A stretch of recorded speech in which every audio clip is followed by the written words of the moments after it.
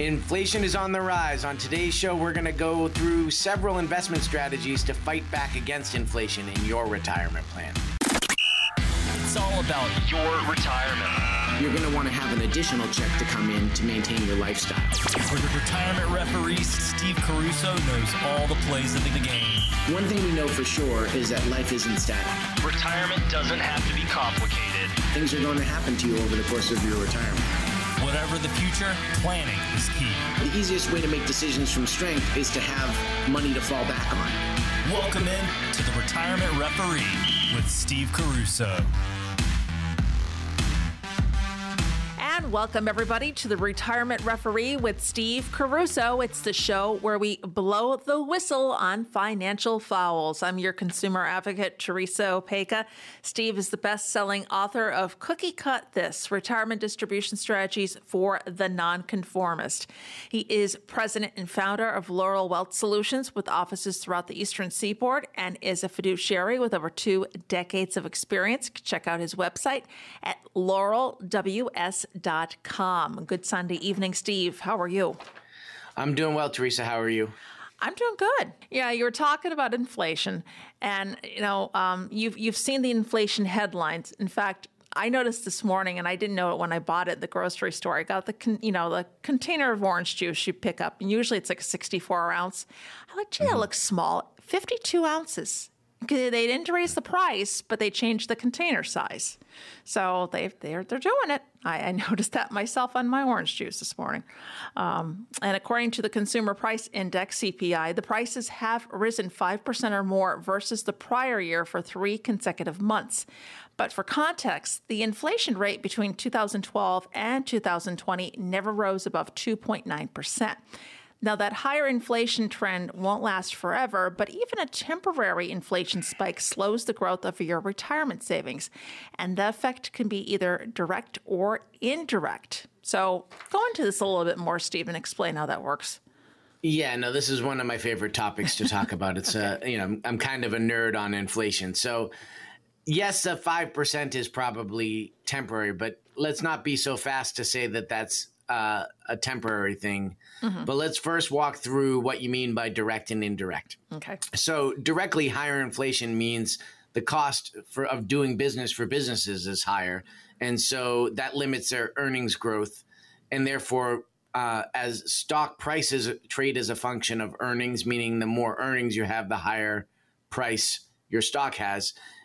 If your earnings growth gets limited, then theoretically, your stock price would be limited as well, which can hinder growth, which is why you sometimes see pundits say, inflation could cause a stock market correction. Indirectly, inflation cuts into your purchasing power. So when we're talking about your specific retirement, inflation has the ability to reduce what your money will buy you. And so anyone who's lived through the 70s will remember, your money bought less and less as the decade went through because prices were going up so rapidly. And so intuitively, you may not look at inflation and say, oh, well, I see it right away. Right. But when you actually go through the whole process of looking at your expenses year over year, you'll see that you're actually spent a little bit more over the course of the year. And again, that's why it makes sense to work with an advisor who's actually tracking your expenses to see what your actual personal inflation was.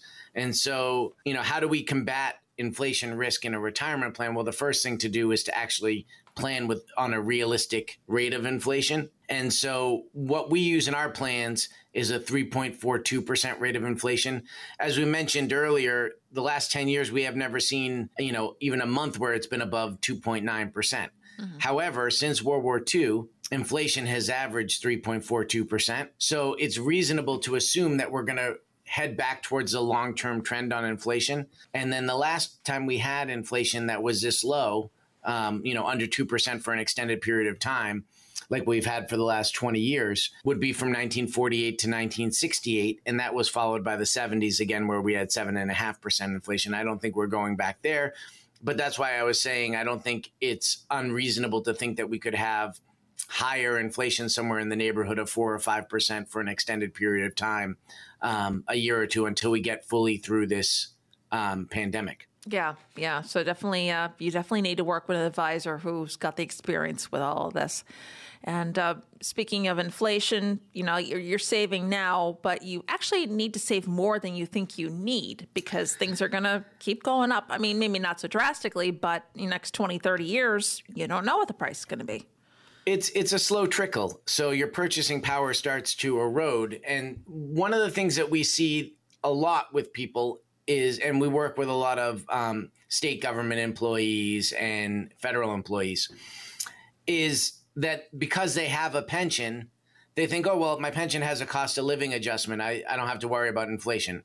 That's absolutely wrong. Mm-hmm. Number one, as a retiree, you're going to experience higher inflation because you consume more healthcare than a younger person, in all likelihood. Mm-hmm. And number two, the cost of living adjustment is usually not going to keep pace with what your overall cost increase are. In fact, about a third of the people who retire in their first year of retirement experience a spending surge where they were spending a lot more than what they were pre-retirement. And so it's really important that you're working with someone who is skilled in retirement distribution planning and not just saving for retirement, because a lot of these kind of general practitioners, they'll use a 1 or 2% inflation rate, and they'll tell you, oh, everything is rosy, when you could actually be running out of money in your late 80s or 90s. And that's the one fear that no one wants, is to run out of money. Oh, no, definitely not. Definitely not. So keep that in mind when you're choosing, your financial advisor. Also, investing in dividend-paying stocks. Yeah, so dividend-paying stocks give you not only the dividend, but also potentially the growth in the earnings of the company. And so what we look at with dividend-paying stocks and where it fits into a portfolio is, right now, the bank is paying you less than a fraction of a percent. Most bank accounts are paying 0.1%, or some are paying 0.01%. Yeah, look, I got 10 cents. Woo!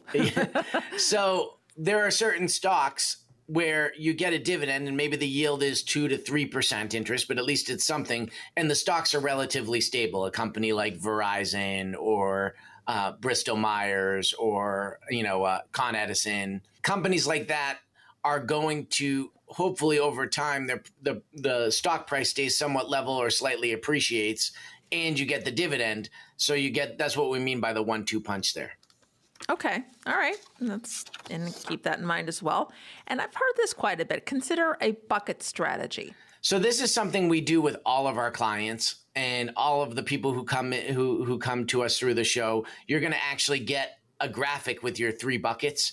And it's important to segment into buckets. The reason being is that you don't want to put money that you're going to spend in the next 5 years in the stock market, but also you don't want to be overly conservative. So you don't want to have money that's not going to be spent for 10 years in something like a bank account, like a money market account. So usually we see people shift to overly conservative.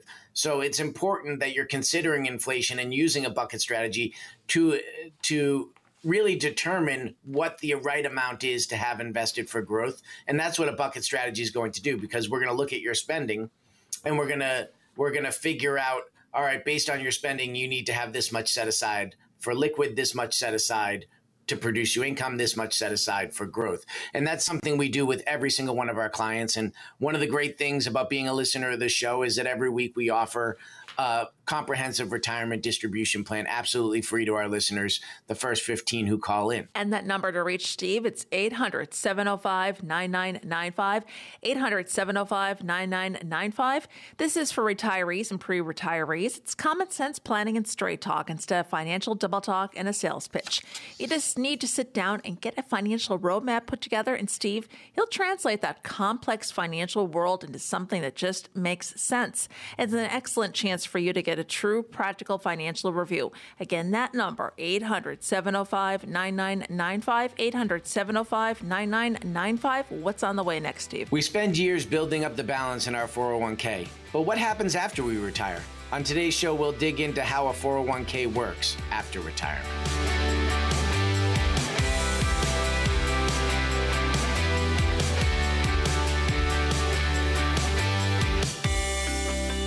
And everyone. You are listening to the Retirement Referee with Steve Caruso. I'm your consumer advocate, Teresa Opeka. Steve is the best-selling author of Cookie Cut This, Retirement Distribution Strategies for the Nonconformist. And Steve, he's got over 2 decades of experience as a fiduciary. He can help you out with estate planning, financial planning, health insurance, investment management, you name it, tax planning, and so much more. So we're talking about inflation. And as I mentioned, I saw that this morning when I opened up my refrigerator. But now we're going to talk about 401ks. And there are plenty of decisions that have to be made going into retirement. One of them is what to do with the 401k. I mean, you've got choices, and they all depend on factors like your age when you retire and what rules the company has regarding the 401k. So let's go through some options. First up is qualified distributions. Yeah, so if you retire after 59 and a half, the IRS allows you to take distributions from your 401k without owing that 10% early withdrawal. Depending on your company's rules, you may elect to take regular distributions in the form of an annuity or for a fixed period over your anticipated lifetime. Or you could take some type of non-periodic lump sum investment. When we look at that, if you have some type of a TDA plan or if you have an insurance company on your 401k, so if you're getting statements from TIAA-CREF or if your statements come from John Hancock or Hartford, they're more likely to have some type of an annuity feature to their 401k. Mm-hmm. They're usually not the best, and a lot of times you're better off doing a private sector alternative, but it is something that can be available to you. What you also want to be aware of is if you're retiring early and you roll it into an IRA, there are some circumstances where you would be able to actually withdraw from your 401k without the IRS penalty prior to 59 and a half. Whereas in the IRA, there's only really one scenario where you can do that. So important to know. All right. You're talking about early. So early money, the age 55 rule. I want to explain what that is. So that's what I was basically just alluding to, is that if you retire, you lose your job when you're age 55, but not yet 59 and a half. Okay. Or if you're federal law enforcement and you retire after in the calendar year in which you turn 50, you can avoid the 10% early withdrawal penalty on taking money out of your 401k. But that only applies to 401k from the employer you just left, not money that's still in an old 401k and not money that's in an IRA. It has to be in the 401k that you just left. Now, if you know you're retiring in a year and you know you're going to need money and you have $20,000 in your current 401k, but you have an old 401k with a previous employer that's a healthy 6-figure balance, you could roll money into that current 401k plan so that the balance is there when you retire, and then you're not, you qualify for that 55 rule. So again, these are the types of questions that if you're working with a financial planner who's skilled in retirement distribution plan, they're going to ask the right questions and they're going to, look at that. The other thing, which kind of ties into what we're going to talk about in a little bit with minimum distributions, is that if you're older than 72 and you're still working, you don't have to take minimum distributions from your plan. Yeah. And this next one, I mean, you really don't have to take distributions. You could just let everything be, let it just sit there, right? Yeah, no, absolutely. You're not required to take distributions from your account as soon as you retire.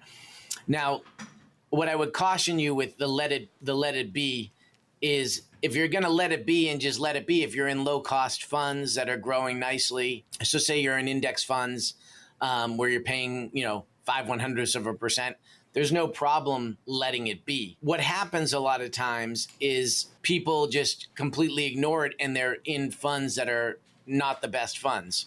So they might have been in a target date 2020 fund and now they retire, and that they let that just sit there all in bonds, and bonds is not a great investment to just let it be in. The other mistake people make goes back to what we're talking about with inflation. So they think, oh, well, I have a pension, I have Social Security, I can just keep this as funny money, and if I want to take it out to buy myself an expensive car, I can do that because I can live on my pension and Social Security. But you have to remember there's going to be inflation, and your pension and Social Security is not going to buy the same amount. So you do want to look at having your money continuing to grow for you throughout your retirement. So letting it be is not always the best solution. Most times it's not the best solution, but it's something that you can do. But it's important to look at all of the options that are available. Okay. Keep saying "let it be." I think the Beatles, just to mention to you before. Yeah. Also, you mentioned before required minimum distributions. Yeah, well, you don't need to start taking distributions from your 401k the minute you stop working. You will be required by April 1st, following the year you turn 72. So, a couple of things here that's important to know. Number one, if you're working past 72, you're not required to take the distribution from your 401k.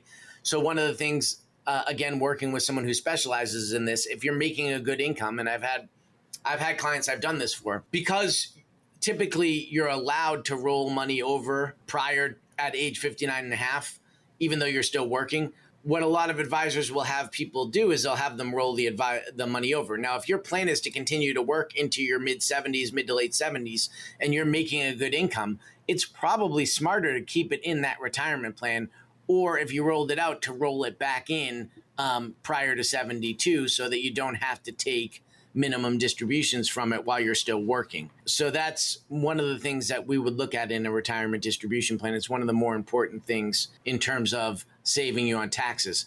The other big minimum distribution kind of caveat is, now, let's just say, and we keep using people who have substantial pension and Social Security as an example, but if your pension and Social Security is enough for you to live on, and you have, say, a 7-figure balance in your pre-tax retirement plan, it might actually make sense to start taking distributions from it prior to your minimum distribution.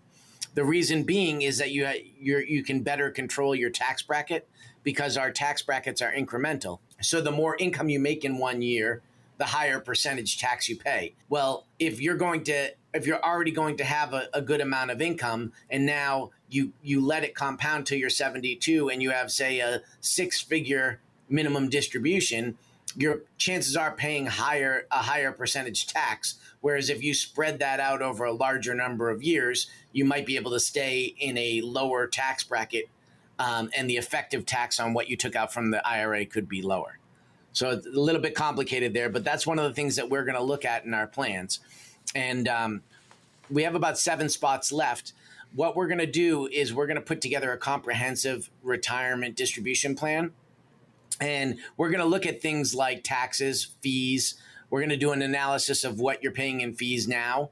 We're going to show you what you're paying on your 401k. A lot of those charges you don't see because they come out daily from your return. We're also going to show you, if you've rolled money into an IRA, we're going to show you what you're paying on your IRA and your other investments in terms of fees. And then we're going to show you the most tax efficient way when we project out your minimum distribution. What's the most tax efficient way for you to distribute those assets in retirement? 800-705-9995, 800-705-9995.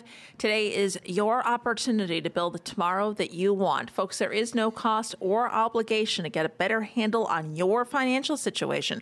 To find out what your investments are really costing you because of high fees or commissions, what future tax implications will be, and how much income you can securely generate from that once you do move into retirement, pick up the phone and call Steve now.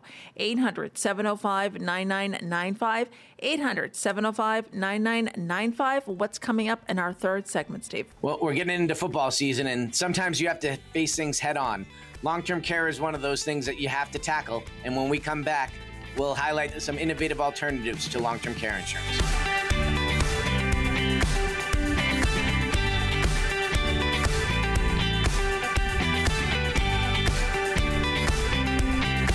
And thank you for spending some of your Sunday evening with us. You are tuned to The Retirement Referee with Steve Caruso.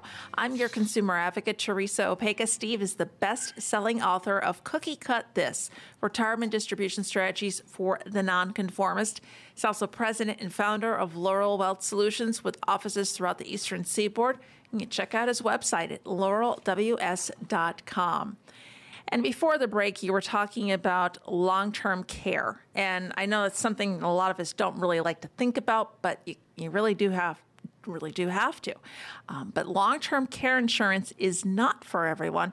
The good news is there are alternatives. And if you think you don't have to worry about it, well, think again. As we just said, typically women need long-term care longer, about 3.7 years on average, than men, 2.2 years.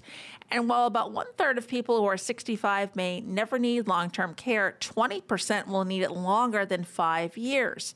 So are you prepared? And yeah, that's a great question. Yep. And so what we want to look at is statistics are important, but you also, when we go into long-term care, there's a variety of ways to address it. So slightly more than 8 million Americans have long-term care insurance policies. And one of the funny things about long-term care insurance is when they were doing these policies originally, the insurance companies didn't really know how to price people dropping the policy. So they figured they would price it the way life insurance attrition works. Mm-hmm. And with long-term care insurance, what it turns out is a lot of people don't drop these policies. So you've had a lot of carriers kind of pull out of the long-term care insurance space in general. So we think of long-term care, we always think of the person who has dementia and, having had family members that have had dementia and Alzheimer's. It's very difficult to watch someone you care about go through that and not be able to remember things. And not, my aunt right now doesn't really even remember. I don't think, I went to see her a couple of months ago and I don't think she even really, she acted like she knew who I was, but I don't think she really knew who I was. Mm-hmm. And so, it's definitely a scary thing. However, when we're looking at long-term care insurance, like you mentioned, it's 1 in 5 people that are going to have that kind of situation where they're going to need longer, extensive care. A lot of the times, the people who need that type of care, the writing is on the wall years before. And so the government will cover you if you are poor, meaning Medicaid, if you've spent down all of your assets. Mm-hmm. But if you have something like dementia, you start to slip. And before you're really bad, it's probably, it can be a lengthy period of time before you get really bad to where you need help round the clock. So in that situation, what people a lot of times do, if they don't have long-term care insurance, they're transferring assets out of their name to whoever ultimately would be their beneficiary. But there is a look back period on that. So you'd want to start that sooner if you have a family member in that situation. Now, what the benefit of long-term care insurance is the benefit of any insurance, right? So if I gave you, Teresa, $10 and I said, you can spend this money over the course of your 80s and 90s, right? Just, I'm using a simple example. Sure. Right? For care. And if you need long-term care, it's going to cost you $9. Are you going to put all $9 and only spend $1 to hedge your long-term care? No. Or are you going to look at the odds and say, all right, there's a 1 in 5 chance. Let me find 5 other people or 4 other people, and there's 5 of us now, and we'll each pay $2.25, and whoever of the 5 of us needs it will have that $9 available. Mm-hmm. It's really a simplistic example, but that's what insurance is in a nutshell. You're pooling your money with other people to cover the risk of the people who are actually going to experience it. And so what you're doing there is you're transferring that risk to an insurance company, and you're paying a fraction of what it would cost you if you actually need that type of care. So a standalone long-term care policy is going to cover the cost of care, but it's like homeowners insurance or auto insurance, where if you don't use it, you don't get anything for it. You paid in and you didn't use it. Mm-hmm. So one of the more popular products is a life insurance policy with a long-term care rider. And so what that is it's basically a permanent life insurance policy where you can spend the death benefit while you're alive if you need long-term care. So if you have, say, a $500,000 life insurance policy and you need care, they typically will allow you to spend that over a period of months. So it might be, over a period of 48 months or over a period of 3 years, so 36 months. And they allow you to take a percentage of the death benefit every single month. Now, whatever you use on long-term care is being deducted from the death benefit that goes to your beneficiaries. But let's just say you only needed 3 months of care at the end of your life. Maybe $30,000 gets deducted from the death benefit, but the other $470 is still going to your beneficiaries. So that would be a life insurance policy with a long-term care rider. Some people sometimes call that a hybrid policy. Okay. All right. There's also what's called an asset-based policy. Yeah. So asset-based policies are a hybrid of life insurance and long-term care. You need to have some cash on hand. So where this makes sense is if you know you have extra money that you're not going to spend over the course of your life, say it's sitting in the bank. With that, what you're doing is you're investing a lump sum of cash. You're typically not really earning much, if at all, interest, but you're not really earning much, if at all, interest in the bank either. So the opportunity cost, if you're using bank assets, is really low. But what that does is it gives you a larger amount of money that can be used for long-term care. And typically those features have a principal protection component to them, to where if you needed to get the money back, you could. Obviously, you'd lose the insurance benefits, but that would be an asset-based policy. Those are also very popular. Okay. All right. Talk about this quite a bit, an annuity. Yeah. So if you invest a large sum, an immediate annuity will provide you a steady stream of payments that could obviously be used for long-term care. The amount of your payments depends on many factors. So it could be it's going to be based on your age, your health. Also keep in mind that you may not receive enough to cover all of your expenses. Where that makes sense is in a situation where you're older now, you're worried about care. So say you're in your early 80s and you're worried about care, you take an immediate annuity with a 5-year period certain, meaning like if you pass away in the first 5 years, the payments would still continue on to your beneficiary. And now you have this income coming in, and if you needed it for care, it's there, and you've carved aside money. It essentially accomplishes something similar to an asset-based policy. It's just a different way to look at it. All right. And quickly now, you can, pay out of pocket if you save enough money for long-term care.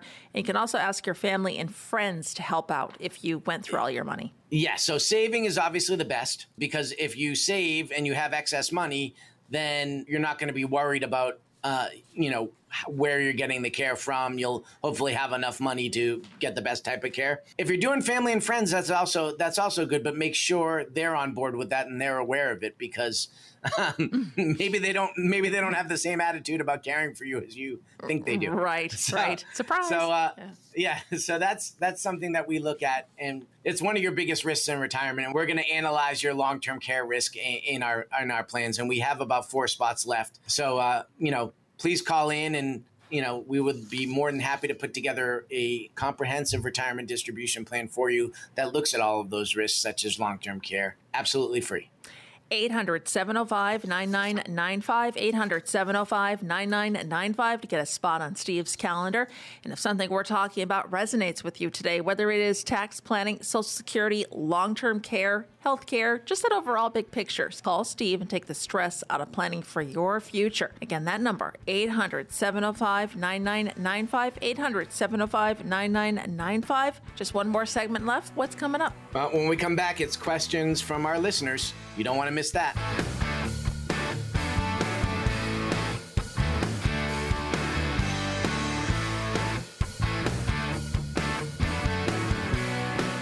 And welcome back to the Retirement Referee with Steve Caruso. I'm your consumer advocate, Teresa Opeka. Steve is the best-selling author of Cookie Cut This, Retirement Distribution Strategies for the Nonconformist. And Steve is a fiduciary with over 2 decades of experience and is president and founder of Laurel Wealth Solutions. Check out his website, laurelws.com. Time now for listener questions. First up, we've got Jane in Fairview Shores. I called the Social Security office and they want to argue that I cannot suspend my Social Security retirement benefits. I started taking benefits at 62 and I've already reached my FRA at 66 and 2 months. So how do I get past the bureaucracy? This is a kind of an interesting one. A lot of people actually, believe it or not, I've heard from multiple clients, they've reported getting the same misinformation as you apparently did. So it sounds like Social Security may have a training and hiring problem, but I can assure you there are a lot of good people that work for Social Security. You may not have just found the right one. And most of the people I know that work for Social Security are not argumentative. In any case, you are allowed to voluntarily suspend your Social Security retirement benefits between your full retirement and 70, regardless of when you started drawing your benefits or when you were born. All right, so just keep trying. That's all you can do. Next up is Martin in Lockhart. He says, I've been in the same stocks since 1981. I feel very protective of them since I have watched them rise and fall. Some people have sports teams. I have my stocks. Okay. And a few of them have been having a rough go of it for years, but every time I think about selling my shares, I cringe. They're like family. Is it okay to let it go as a loss to not have to feel like that? I'm 68 and planning to retire next year. All right. So, Martin, I teach a class back in the good old days of 2019 at several universities across the country pre-pandemic, where one of the things that we talk about is some of the things that influence people's investments. And what you're displaying is anchoring. So you're tying yourself to that investment for foolishness and, basically just for sentimental reasons. You have to look at the fundamentals of the investment and if it's right for your overall situation. And you want to be objective in that. And so it's one of the hardest things to do, especially if it's a company like that you worked for very many years. It's sometimes hard to be completely objective on that. But if you're saying that you have a loss and you've owned the stock since 1981, that's probably not a very good investment. Just a guess there. If it didn't make you any money over a 40-year period, that's probably not a great investment. I would say if it's a nominal amount that doesn't make an impact on your overall portfolio and you wanted to hold it for sentimental reasons, fine. But if it's a significant part of your portfolio, you definitely want to look at some other alternatives. All right. And we've got Mara now in Castleberry. She says, my mom is 79 and doesn't have any tolerance for risk with her nest egg. She has more income than she'll ever need because of my dad's military pension that she's now getting. I'm considering an annuity for her, and not because she'll need the income, but as a way to protect the principal. Good idea or not? I never like to make a recommendation without knowing all of the facts, but the first thing that you said was that she has more income than she'll ever need. So, one of the main benefits of an annuity is the lifetime income features or the ability to get an income from it. So if she has more than enough income, then I don't necessarily, based on just that one comment, I wouldn't necessarily say that an annuity is the right thing for her nest egg. Now, based on the fact that you also mentioned she doesn't have any tolerance for risk, an insurance product could be the right solution for her. But if it's money that she doesn't need and she doesn't have a tolerance for risk, depending on her health, if she's in decent health, she'd probably be better off actually doing some type of a life insurance product or a modified endowment contract, something like that, where she's putting the money in. So a modified endowment contract works the same way as a fixed annuity. You're putting in a lump sum. It typically is going to give you a fixed interest rate on that money, but it provides you a death benefit, which is significantly more than what you put in. The benefit of that is that if your mom never touches it before she passes away, which it sounds like she won't, she's not taking any risk to her principal, and now the beneficiaries are going to get a lump sum of money tax-free, whereas if that money grew in the annuity to the same level as the death benefit, they would have to pay income tax on the earnings. So an insurance product might be the right solution. I'm not necessarily sure that an annuity would be the right solution. All right. And our last question's from Barbara in Goldenrod. She says, I'm retiring from the federal government in 2022 and my husband is retiring at the same time. Our savings are comprised of my thrift savings plan, his 403B and 401k. We also have shared money outside our workplace savings and Roth retirement accounts, taxable investment accounts, and taxable mutual funds. Who should I consult to ensure my drawdown strategy is optimized to minimize taxes? There's a lot there. Well, yeah, there's a lot to unpack there, Barbara. So let's dig in. So in terms of a drawdown strategy, you definitely want to work with a retirement distribution planner, someone who knows that's going to look at the ways to minimize your taxes. Now, one of the main things that we want to look at is how you're invested in the thrift, how your husband is invested in his 403b and 401k, and how you're invested in the Roths. Because ideally, you want to have your more aggressive, growth-oriented investments in the Roth and in the taxable investment accounts. Because in the taxable accounts, you're paying long-term capital gains, which is a preferential tax rate. And in the Roth, you're paying no taxes. And where you'd want to have your more income-oriented, income-producing investments would be in the retirement accounts, the pre-tax retirement accounts. Now, you didn't mention if you're in a pre-tax thrift savings or if you're in the Roth TSP. But if you are in the Roth TSP, then that should be obviously invested for growth in something like the C fund or the S fund or the I fund. If it's in pre-tax, the pre-tax, you want to have your more conservative money in the pre-tax because that mitigates the taxes that you pay long-term. So in that type of situation, and I don't know, you didn't mention how much you have in the bank, but let's just say you don't have a ton of money built up in savings in the bank. And so you need a cushion to withdraw from for the next 3 years. So let's just say you're going to need to withdraw $2,000 a month for the next 3 years, right? So that's $24,000 a year. So that's $72,000 over those 3 years. It would be perfectly acceptable to take $72,000 and put it into something like the G fund, where at least the principal is guaranteed and you're not getting a ton of interest, but you're getting 1 or 2%, which is still better than what you're getting in a bank. And so those are the types of decisions that a retirement distribution planner is going to help walk you through. And we still have about 3 spots left. So anyone who calls in, we're going to do that absolutely for free. We're going to put together a retirement distribution plan. We're going to look at the different types of accounts you have and show you the right place to distribute from. All right. And that call to get a spot on Steve's calendar, it's 800-705-9995, 800-705-9995. And this is for retirees and pre-retirees, common sense planning and straight talk instead of financial double talk and a sales pitch. You just need to sit down and get that financial roadmap put together. And that roadmap, it's going to show you where you are now, but most importantly, it's going to show you where you need to be. And you've got nothing to lose. Spots are filling up. Just a couple left. Call now. 800-705-9995, 800-705-9995. Another fast-moving show. Steve, I'm looking forward to next weekend. Yeah, no, the time flies. Hopefully everyone's going to go out and enjoy what's left of this Labor Day weekend, and Yes. We will be back here next week. Yep, for another edition of The Retirement Referee with Steve Caruso.